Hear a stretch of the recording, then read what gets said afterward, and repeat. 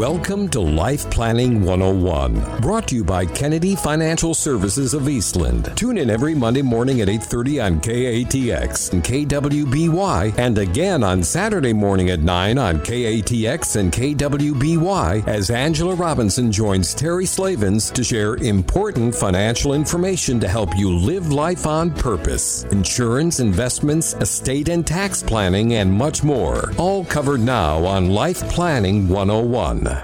Good morning and welcome into Life Planning 101 this marvelous Monday morning here on KATX and KWBY. Blakeney Hodges sitting in for Terry Slavens and Brett Robinson sitting in for Angela. Good morning, everybody. Good morning this wonderful Monday morning. We hope everybody is a couple things. With the bugs going around, everybody is healthy and getting some rest, and the kids are doing good. And then I know yesterday there was a Super Bowl. Cowboys didn't play, so we weren't watching, but hopefully everybody got rested up last night. We're excited today. We've got a guest on our show, a fun program. But first, I am sitting in for Angela. Hopefully my voice is a little bit deeper. She's at a coaching program, so always continue to grow. But our topic today is, we think it's a fun one. We enjoy it. It's about giving. And I guess you could say it's giving with some benefits. There's something in it that can help the family, help you. But with that being said, I want to introduce our special guest, and we're very excited to have Laura on the phone with us today. Laura Malone is the Vice President of Corporate Complex Giving, American Endowment Foundation. And when I read through how I could introduce her, I'm not going to take that much time because there's so much that she's done through the past. But she's consulted hundreds of trusted advisors and families and business owners. She's spoke at multiple locations and has publications out there. So just a wealth of information on this topic, and we're very excited to have her here. Laura, are you there? Yes, I am. Thank you so much for having me, and good morning to everyone. Good morning. To kick it off, Laura, if you would, and again, we like to take this whichever way it needs to go, but I hope our listeners understand a little bit of what we're talking about today. And I know one thing is folks might be more understanding of a private foundation. Maybe we can go through that first, and you can help us understand a little bit of what the background is there, and then we can transition into a little more of what you help people do. Yes, so as you mentioned, we're going to talk a little bit about private foundations and then also donor-advised funds. And I often like to refer to them as kind of kissing cousins of one another. They're very similar in some of their benefits, but there are some various nuances. And Brett, as you mentioned, we're going to go ahead and start maybe with the private foundations because they are the more familiar. They've had a longer tenure in family giving. They do tend to get the most media buzz because they do tend to be affiliated with large dollar families. And the private foundations are the type of family giving vehicle where the family puts the money into the private foundation. They create a certain mission for that private foundation, and then they use that private foundation to distribute that charitable capital throughout generations. I will say that they do tend to, the biggest thing that seems to be most synonymous with the phrase of private foundations is the idea of control. Private foundations do tend to have their own tax ID. They are their own legal business entity, and therefore the family has a wide range of areas of control within that vehicle. So they can go ahead and they can name the purpose of the foundation. They can control who's on the board of the foundation. They can control how those monies are given. It is because it is its own tax-exempt entity. It has its own tax ID number with the IRS, its own living, breathing vehicle. With that being said, as has been quoted numerous times across numerous channels, with great power comes great responsibility. And not everybody is really cut out for that great responsibility that comes with that power. And that's why, to some degree, donor-advised funds are really gaining popularity. So with the private foundation, you have that control, but you have a lot more responsibility and what you need to do to take care of it yourself, and the family needs to engage. Is that correct? Yeah. I think historically the private foundations have been great tools for the founders of the wealth that are creating the foundation. They have not always been considered great tools for those who inherit the foundation, for the second generation or the third generation, or if the person that creates the foundation doesn't have any heirs to speak of, they may name a board to take over running the foundation after they passed. And I think often for those inheritors, all that work and responsibility that goes with that great power sometimes does not equally offset the benefit of having that power in the mindset of the inheritor. So they may enjoy the fun of giving the money away, but they may not enjoy the complexity of the IRS regulations and the annual meetings and the reporting that they have to go through on an annual basis, because this is a living, breathing, tax-exempt business entity. No, that makes sense. It's there to help a cause and do that, but there is a lot of compliance. And the good news is there is an alternative, and when we come back, we'll extend and go over what the alternative is out there that might be a better fit for you. So we'll be right back. On KATX and KWBY. Oh, goodness gracious. Good morning and welcome back into Life Planning 101 here on KATX and KWBY. Blakeney Hodges with you, joined by Brett Robinson, and on the phone, Laura Malone is joining us, and we're talking about giving today, or gifting, either way, I suppose. That is right, and the benefits that come with it. And before we went to break, Laura was going over the private foundation, and there's the pros of, you have the control, and you are able to do the gifting, and a lot of that is for the really, really big dollars that are out there is when it starts making sense, because it comes with a heavy expense. There's the compliance that she talked about. It's very compliance heavy. The annual meetings and everything that goes with that. So you get to do the giving, but then there's the other part of how much the family members are going to have to actually get in the trenches and participate in that. So there is a place for that and a need for it, but it's not for everybody. So there is an alternative. And what we'd like to extend to Laura now is some time, and we'll go over what's called a donor-advised fund and learn a little bit more about what that is and see how that might be a fit for some of you. Laura? Thank you so much, Brett. Yeah, as I mentioned early on, the donor-advised fund I often equate to the idea of a kissing cousin of a private foundation. Oftentimes they do offer some of the same benefits. The primary benefit is kind of that pause button between the idea of getting the tax benefit of filling the donor advised fund bucket or filling the private foundation bucket, and that immediate tax benefit that you recognize, but also that ancillary benefit of trickling out those dollars over time. So foundations have always been well known for being able to fund that foundation, give it out over generations. Donor-advised funds offer that same benefit. You do have the ability for donor-advised funds to last years or generations. The biggest difference between the two vehicles is, as we mentioned before, the private foundation is a living, breathing entity. It's a business entity. It has its own tax ID with the IRS, whereas the donor-advised fund sits as a component fund or is umbrellaed under a regular charity. So often you'll see donor-advised funds within community foundations. You'll see them within faith-based organizations. You'll see them within national charities, such as American Endowment Foundation, and also you may see them within some of the investment institutions that have created their own charity for this purpose.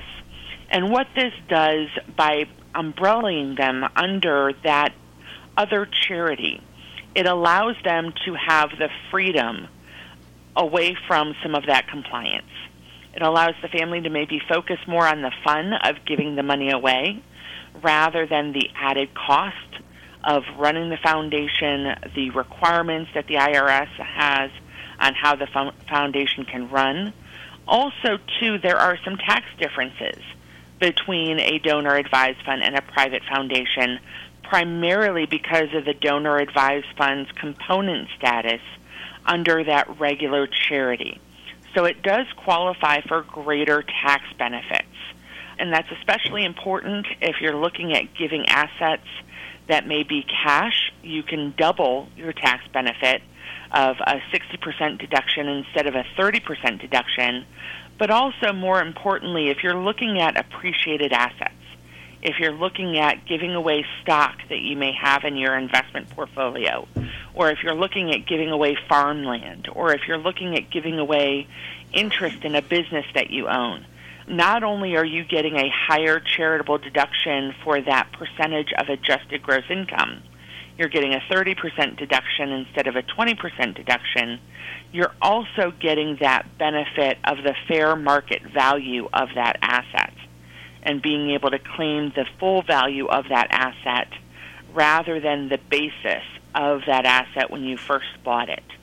So for private foundations, if you were to donate that asset, that stock, that corporate entity, that farmland, your deduction is basically what you spent when you bought the asset.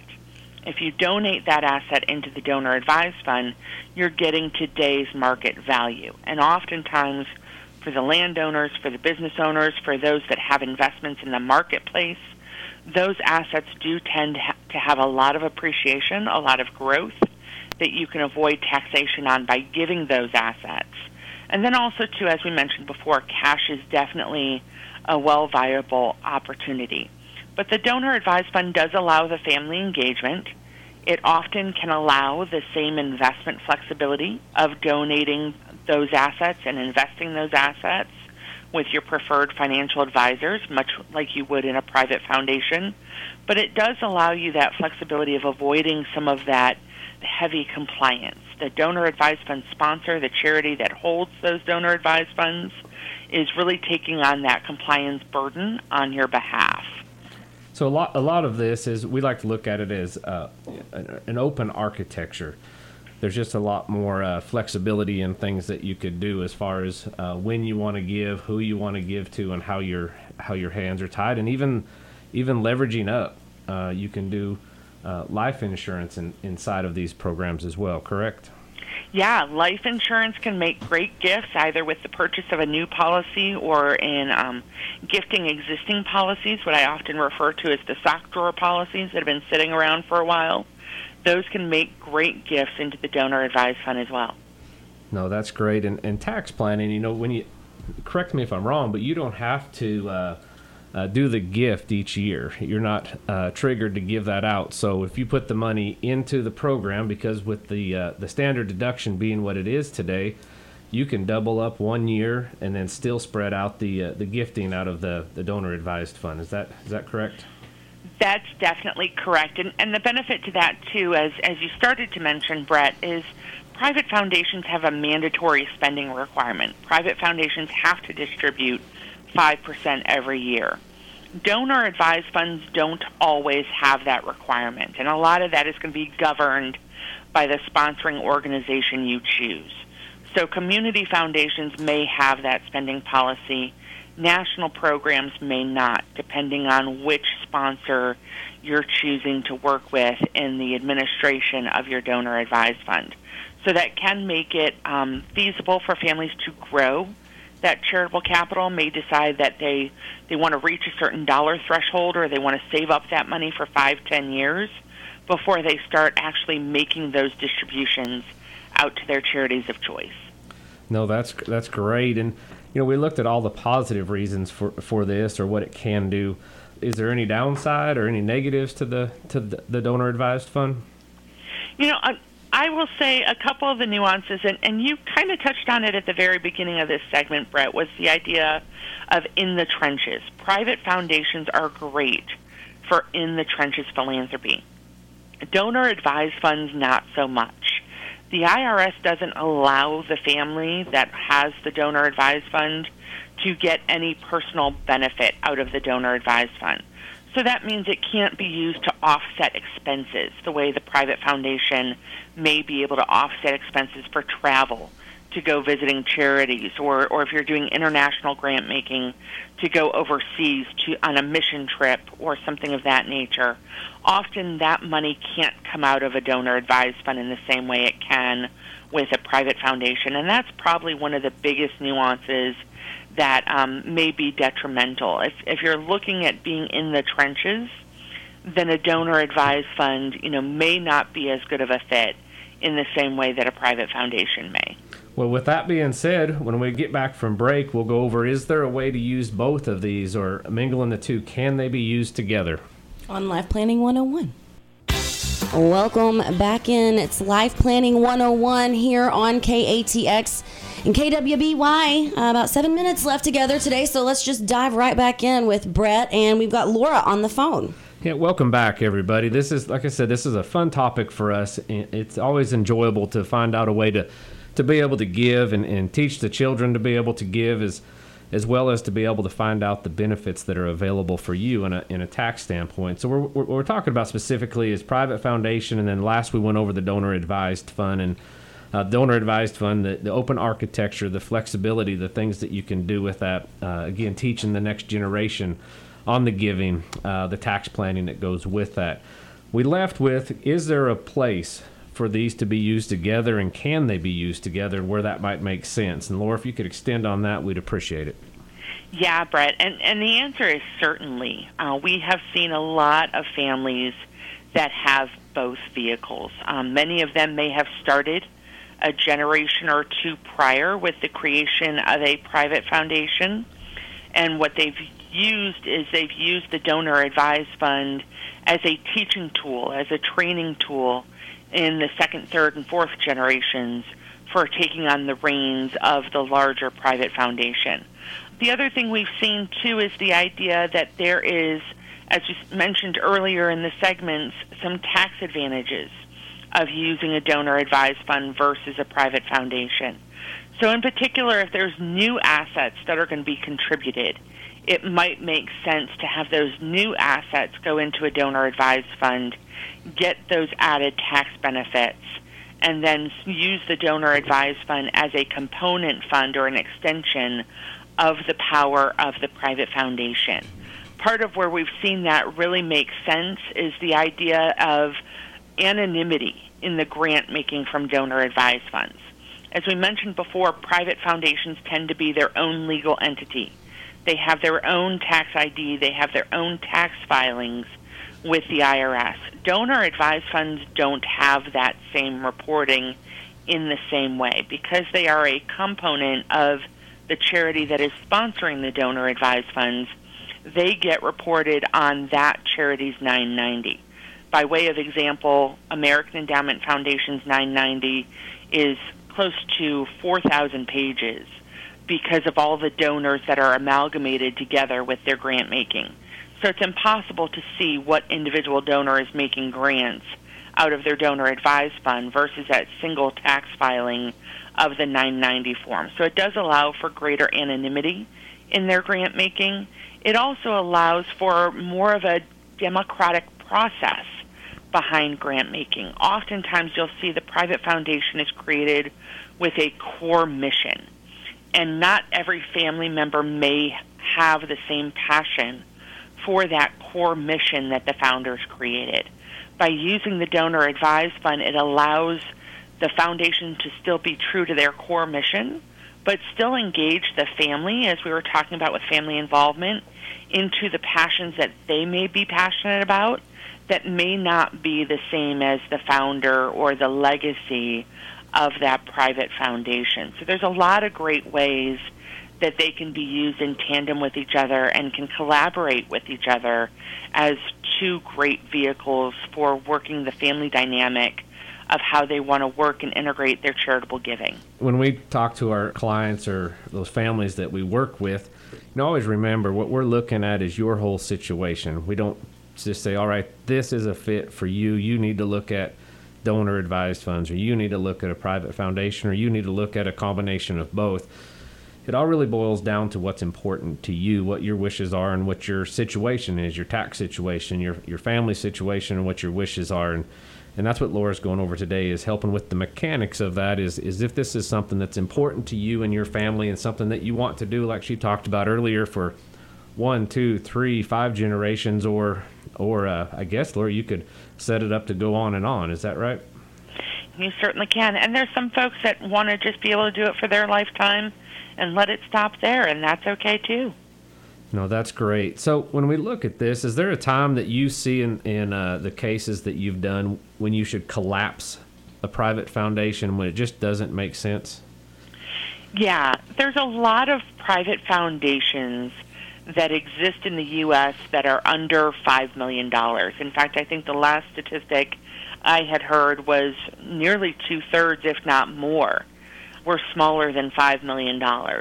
And as we talked about before, there's a cost complexity to private foundations. So sometimes the cost may outweigh the benefit for some family members. As we spoke about earlier, some may be the inheritors of a private foundation and may find that they don't want to go through that complexity that is the ongoing care, feeding, and maintenance of the private foundation. As much as we want family to be bound and to be integrated in their philanthropic choices, not always do family members get along. So sometimes it may be that those that inherit foundations, if they feel adamant that they're not going to be able to get along, it may make sense to collapse the foundation and create multiple donor-advised funds out of those assets so that the family isn't forced to interrelate when that may not be the best fit for them. And also, too, sometimes it's just changing dynamics, shift of mission.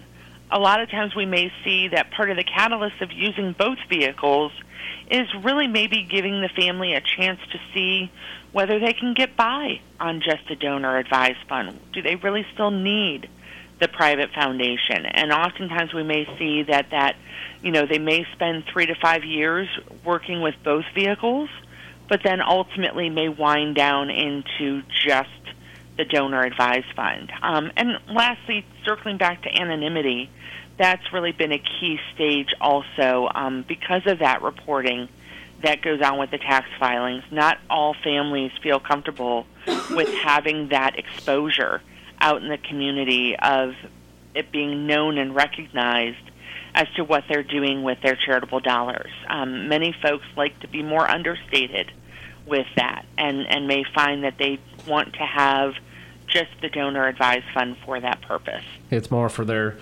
giving and what's important to them, and it's not important that they share all that out there. And then for teaching the next generations, a lot of times we find that's something they'd like to have that carry on, but then knowing there's times that you have folks that have already had the private foundation like you're talking about, and life is different for the next generation. If they inherited that, they may have an executive role, and time just isn't a leisure, and then it may not make financial sense to pay the extra cost for that. Is that kind of to sum it up what you're saying as far as the reason to put them together, blend them together, or do one over the other? Yeah, and as you mentioned before, I think a lot of it really depends on your client and the client demographics of what they want to achieve. Yeah. As we mentioned before, for that in-the-trenches philanthropy, the private foundation may always exist and may always have a place. And in that case, the donor-advised fund might just be a good complement for that ease-of-use standpoint for certain areas. And then in other cases, it may be as the family's slowing down, as the family's becoming more geographically spread out, where it may become too cumbersome to try and get everybody together for the annual reporting, the annual meetings required out of the private foundation, that the donor-advised fund becomes the better fit. Well, Laura, thank you so much for being on. And as you can tell, there's so much more to go into this. And like she said, it's about you. It's about your plan. It's about what's important to you. And does this make sense? And what we can do to be able to help you. Just look at your overall situation. And Laura, thank you so much for being on with us. We just hope everybody has a blessed day. God bless, and have a great week. Thank you for joining us for Life Planning 101, brought to you by Kennedy Financial Services of Eastland. Tune in every Monday morning at 8:30 on KATX and KWBY, and again on Saturday morning at 9 o'clock on KATX and KWBY for more Life Planning 101. Advisory services offered through Smart Money Group, LLC, a registered investment advisor. Securities offered through Calton & Associates Incorporated, member FINRA SIPC. Kennedy Financial Services Incorporated is an independent of Calton & Associates Incorporated and Smart Money Group, LLC.